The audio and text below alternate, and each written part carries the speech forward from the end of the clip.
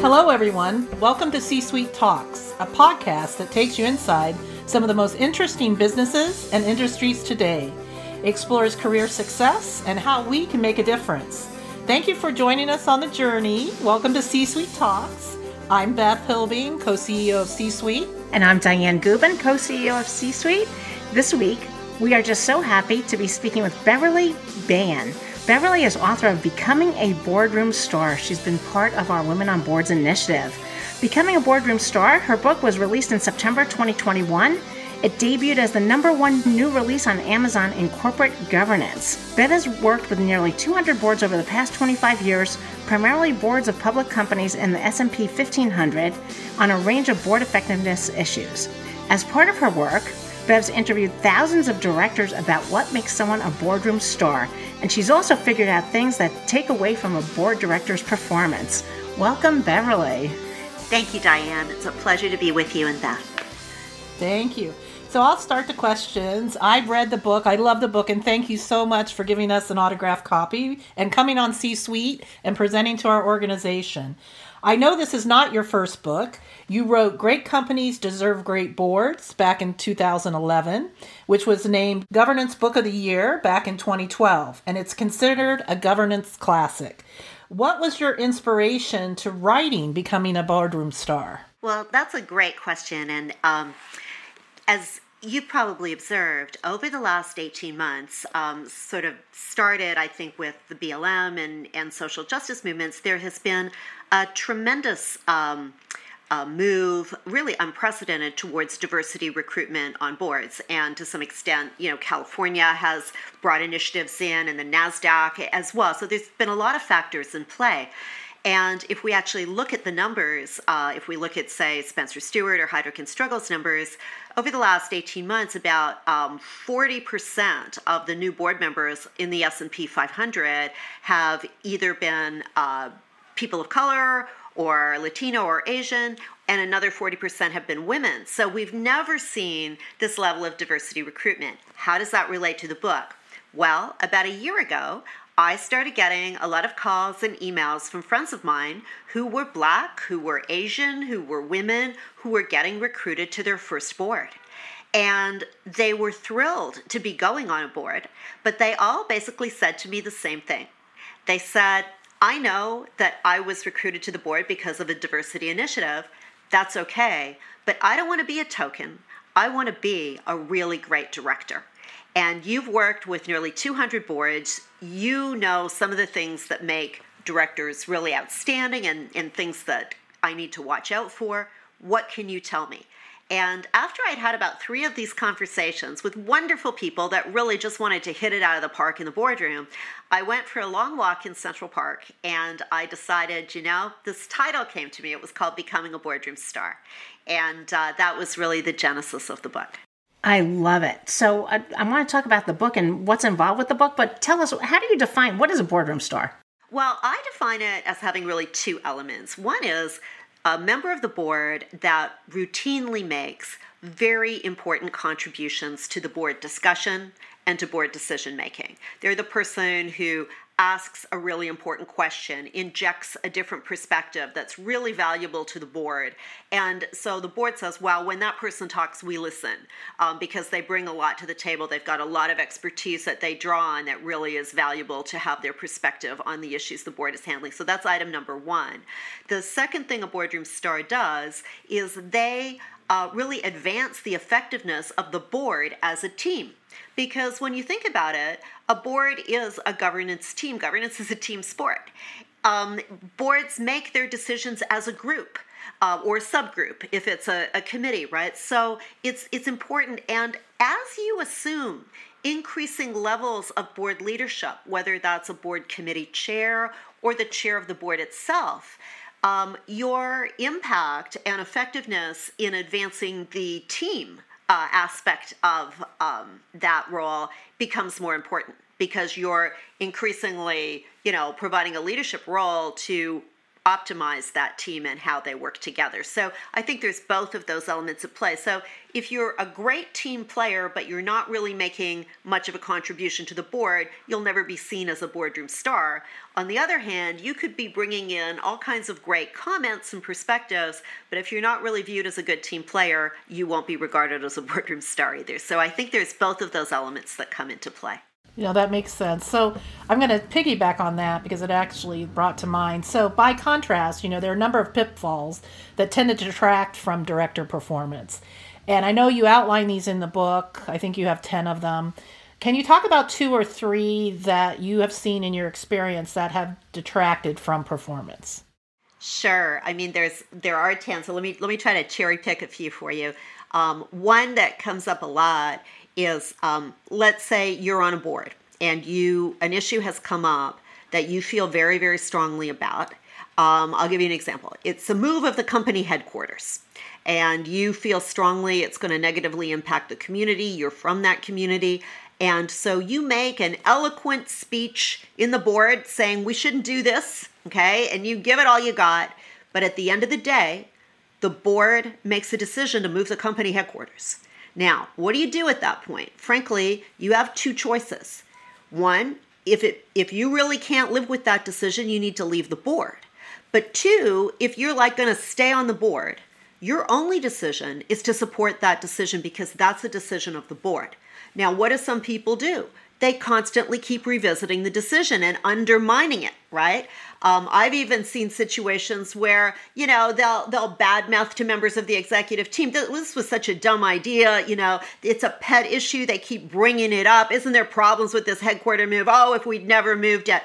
When you're on the board, it is a governance team. And so your job is to bring your best argument to bear for something you believe strongly in. But if the vote goes against that, you have got to respect the voice of the board, because otherwise it's really undermining the board and it tends to undermine your credibility too. So that's a really important one. I think another thing that detracts a lot is grandstanding. There are some people that seem to want to show off and prove to the board how smart they are. And, it's frankly annoying. And frankly, it's very often the product of insecurity. It's somebody who feels like they got to prove that they belong. If they recruited you, you belong, okay? So you don't have to do that because you're actually taking away from the regard in which they're holding you. Be confident that they recruited you and then make good contributions in the room. Don't try to hog the limelight and bring up points to just, show off in front of the board and the executive team, because it tends to detract from rather than enhance the regard in which you're held. So I would say those are 2 for sure. And we can certainly talk about others. Fabulous, fabulous. So you've got this wonderful book, which I read, and thank you again for it. So is this a book for first-timers on boards, or would people who have been on boards for a while, seasoned directors, find it useful too? Well, that's a great question, Diane. I mean, as I mentioned earlier, I originally wrote this book for people who were new to the boardroom. And what's interesting about it as well is that while most of my experience is public companies, S&P 1500s, I believe, and I've had people tell me that it applies to them sitting on boards of private companies, family-controlled companies, even nonprofits, hospitals, colleges, things like that. So I think it has broad application. Just going back to your question, yes, I originally wrote it for people that were new on boards, but I've had a lot of people read it. In fact, one of my longtime clients is the chairman of 2 Fortune 500s.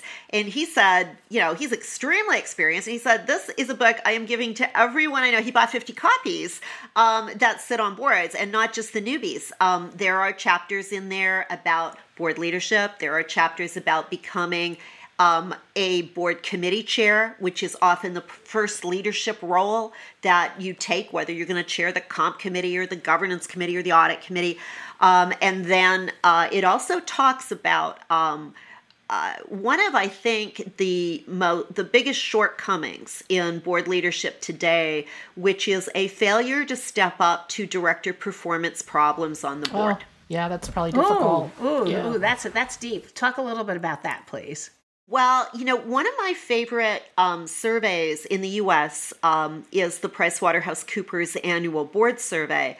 And for the past 3 years, this is a study of about 700 board members, and their public companies across the United States, all different industries, and they asked them a whole bunch of questions. And for the past 3 years, nearly half of them have said there's at least one person on our board that we think needs to be replaced.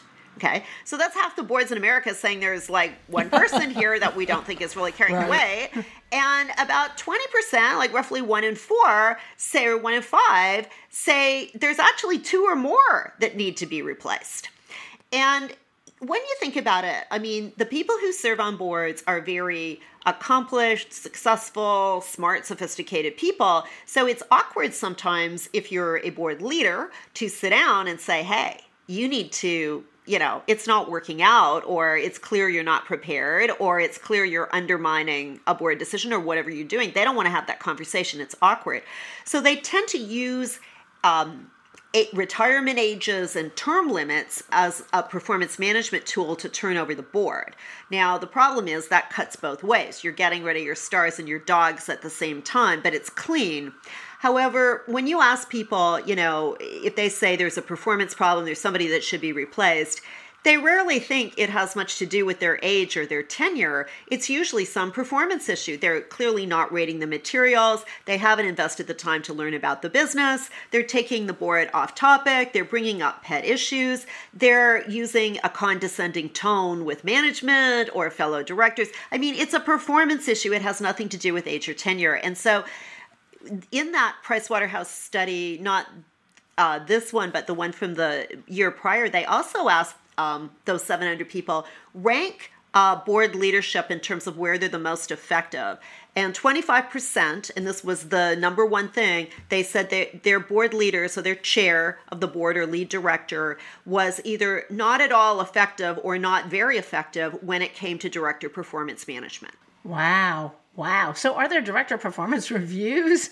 Yeah, that's interesting. Do they do a formalized review process? Well, there's actually a chapter about that in the book, and most boards, in fact, do conduct what's called a board evaluation. Some also do a director evaluation, but in most cases, it's absolutely useless. It's a compliance vehicle. It doesn't actually produce really constructive and worthwhile feedback for the recipients. And so in that chapter, I talk about how you can redesign that if you're a board leader in order to make it really worthwhile, and how to even redesign your board evaluation to make it more worthwhile. And where do you personally fit into this process? Well, I do a lot of work. I mean, my job is working with boards to optimize their effectiveness. That's what I do. I don't headhunt. I haven't been a lawyer for many years. My focus is on board effectiveness. So I actually do a lot of work in the board evaluation space because I've found in 25 years of working with nearly 200 boards, it was the best tool if you redesigned it. So you get away from that sort of box ticking, form filling out survey that's really a compliance vehicle a lot of boards adopted in sort of the mid 2000s, to actually having really good conversations about a whole range of board effectiveness issues. And you can expand that to an individual director evaluation discussion as well, and get some really worthwhile actionable feedback. So I do a lot of that work. You can actually do it internally yourself if you design it differently, and I do provide advice often to board chairs about that too. So, and I consult to boards about CEO succession planning and a whole range of issues, board succession planning. So my focus is all on, board effectiveness. That's my sweet space. Do you work outside of the U.S.? Yes. What are some interesting countries and do you have any stories to share of engagement? Well, I have a non-disclosure with all my clients, so that sort of limits a little bit what I can say, but I've had the privilege of working with, and I can probably say this, she is, I guess she's still the wealthiest woman in Israel. She has a board of a large global food company in Israel. Her name's Ofra Strauss, and I've had the privilege of working with her and her board on and off for 12 years.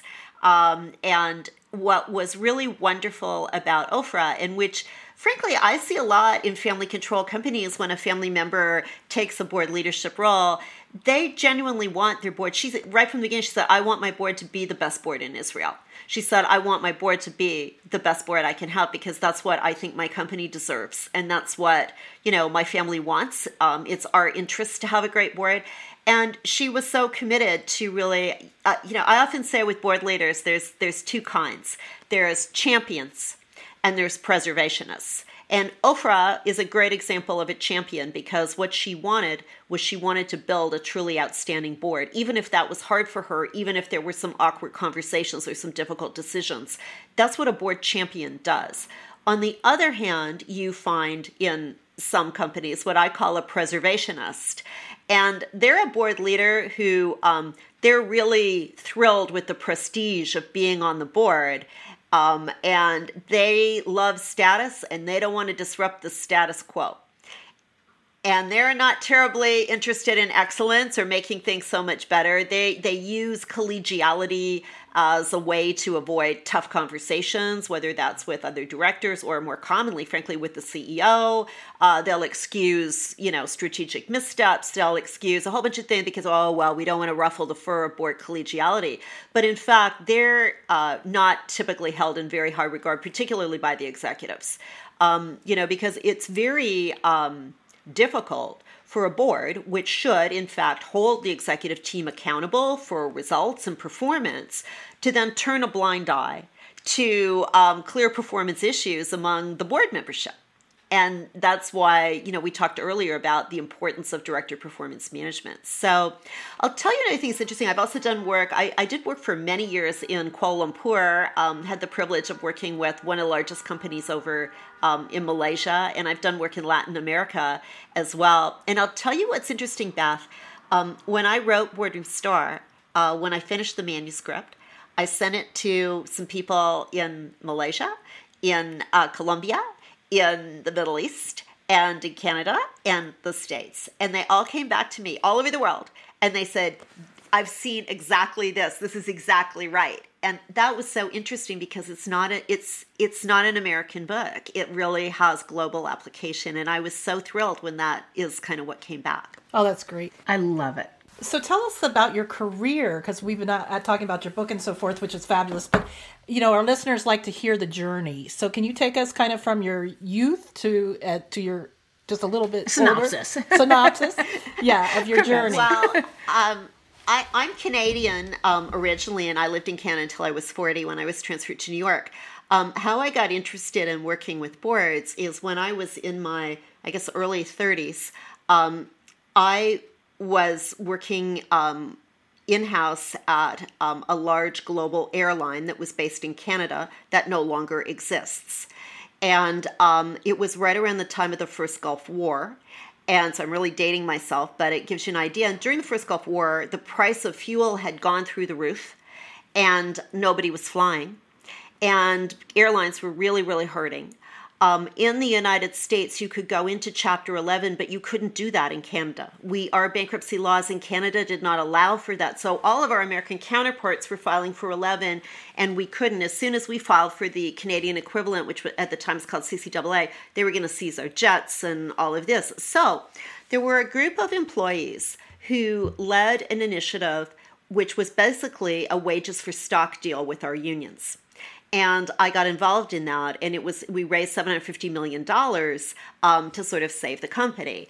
And so then what happened, and the morale in the place was absolutely through the roof. It was electric, okay? Because the employees were all putting their shoulders to the wheel and putting their money in the stockpile to save the company. And so that all seemed to be going really great until the guy who was the CEO of the airline had this big meeting, all hands on deck meeting at the hangar at the Vancouver airport. And he said, well, to show solidarity with the unions, I and my management team, we're all going to take a 20% cut. Because everybody was taking a cut. I think the pilots were taking 18 and down from there, and that was going to be more. So everybody, claps and sings Kumbaya. And that's all great until about 3 months later, the proxy comes out. And of course, now we have shareholders. We have all of our employees are now shareholders. Okay. And right. And all of our unions are now shareholders, and they're looking at the proxy. Okay. Because they have some stock in this company that they've just given up their wages for. And let's have a look at the executive compensation, and let's look at the CEO's compensation. It's a little lower. Let me get out my calculator. No, that doesn't look like 20% to me. I think it's 4%. I think it was something like that. Okay. Yeah. And so our unions were like, what the heck's going on? What gives? Yeah. So a missive comes out, and this is in the days before email. So a missive comes out. I don't know if it went by fax or what, and it was from the board, defending their decision. And the CEO basically said, well, because I was under so much pressure, the board voted to give me a raise, and then they levied the full 20%. Well, we had wildcat strikes at some of our airports. I mean, it was crazy. And then the board decided that they were going to send a letter to the homes of every employee, okay? And these are employees that are now shareholders. Now, the board is supposed to represent the shareholders, okay? And you might think the letter might say, you're right, we were a little tone deaf, we shouldn't have done that, blah, blah, blah, blah, blah. No, the letter didn't say anything like that. The letter basically said, you need to be quiet and be glad you have a job and stop criticizing the CEO and the board. Oh, no. They doubled down. They doubled down. Okay. And the morale at the company was just destroyed. Then what happened was, the then CEO had become an absolute lightning rod for the employees because of this situation. I mean, the guy could barely walk down the street. He certainly could be stoned. Wow. And so, and this was a time at which, because I had the privilege of doing work with the Board of Continental at one point in my career, and this was a time at which, David Bonderman was at Boeing hiring Gord Bethune, okay? It was right that vintage, okay? Was our board down at Boeing looking to hire? No. They did find a new CEO, okay? And here's his background. This was to run an airline, large global airline, okay? He ran a commercial real estate company. They're the same. Really? And they hired him? Oh my gosh. Yeah. And so you might say, well, where did they find this guy?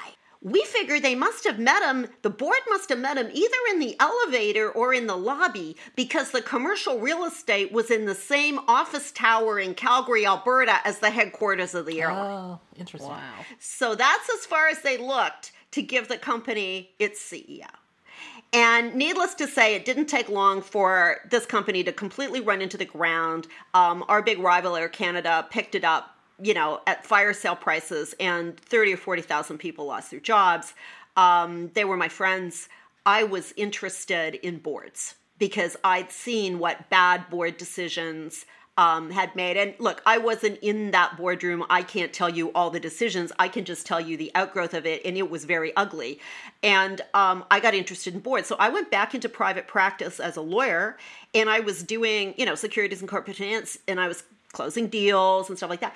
And, I had people on these boards, and a lot of them were mining companies or forestry companies, and these were very successful people, but they were seriously disengaged. They didn't seem to, they had the same kind of country club mentality as I was seeing. And I was really, I was young and naive, and I was like, to me, a board is supposed to be where the buck stops. A board is supposed to be these small, these really smart people that say, hey, have you thought about this? Or maybe we shouldn't do that. Or, there's supposed to be some real value that you get from the talent in that boardroom. And I got interested in that, and nobody was doing it. And right around that time, a report came out of the Toronto Stock Exchange, so this was 94, called Where Were the Directors? And it was a scathing rebuke of the state of corporate governance in Canada. And I read this on English Bay Beach like it was a dirty novel. And my friends are like, what are you reading? I said, I'm reading this corporate governance thing. And they said, girl, you got to get a life. And I said, you know what? I think I've got this is what I want to do. I'm not interested in just compliance, all that. I want to learn how to make a board a real asset for a company. and I want to learn how to leverage the talent of the smart people that sit around that board table, which right now are behaving like they're at a country club. So that's what I decided to do. I then started looking for the right way to get into that because no one was doing that work. This was 94. And I ended up going to work in executive compensation at William Mercer in Vancouver in 96. But right from the time I went in, I wasn't terribly interested in executive comp, but it was a way to get into the boardroom day in and day out. And I said, I'm really interested in these broader issues. And at first it was kind of poo-pooed. But then what happened was one of the largest banks in Canada had a shareholder activist. And I got brought in to consult on that issue. And it wasn't just a comp issue, it was way broader than that. And I raised some points about, for example, in that time, now you guys are going to be appalled, but I mean, this is 96, okay? The CEO sat on his own compensation committee.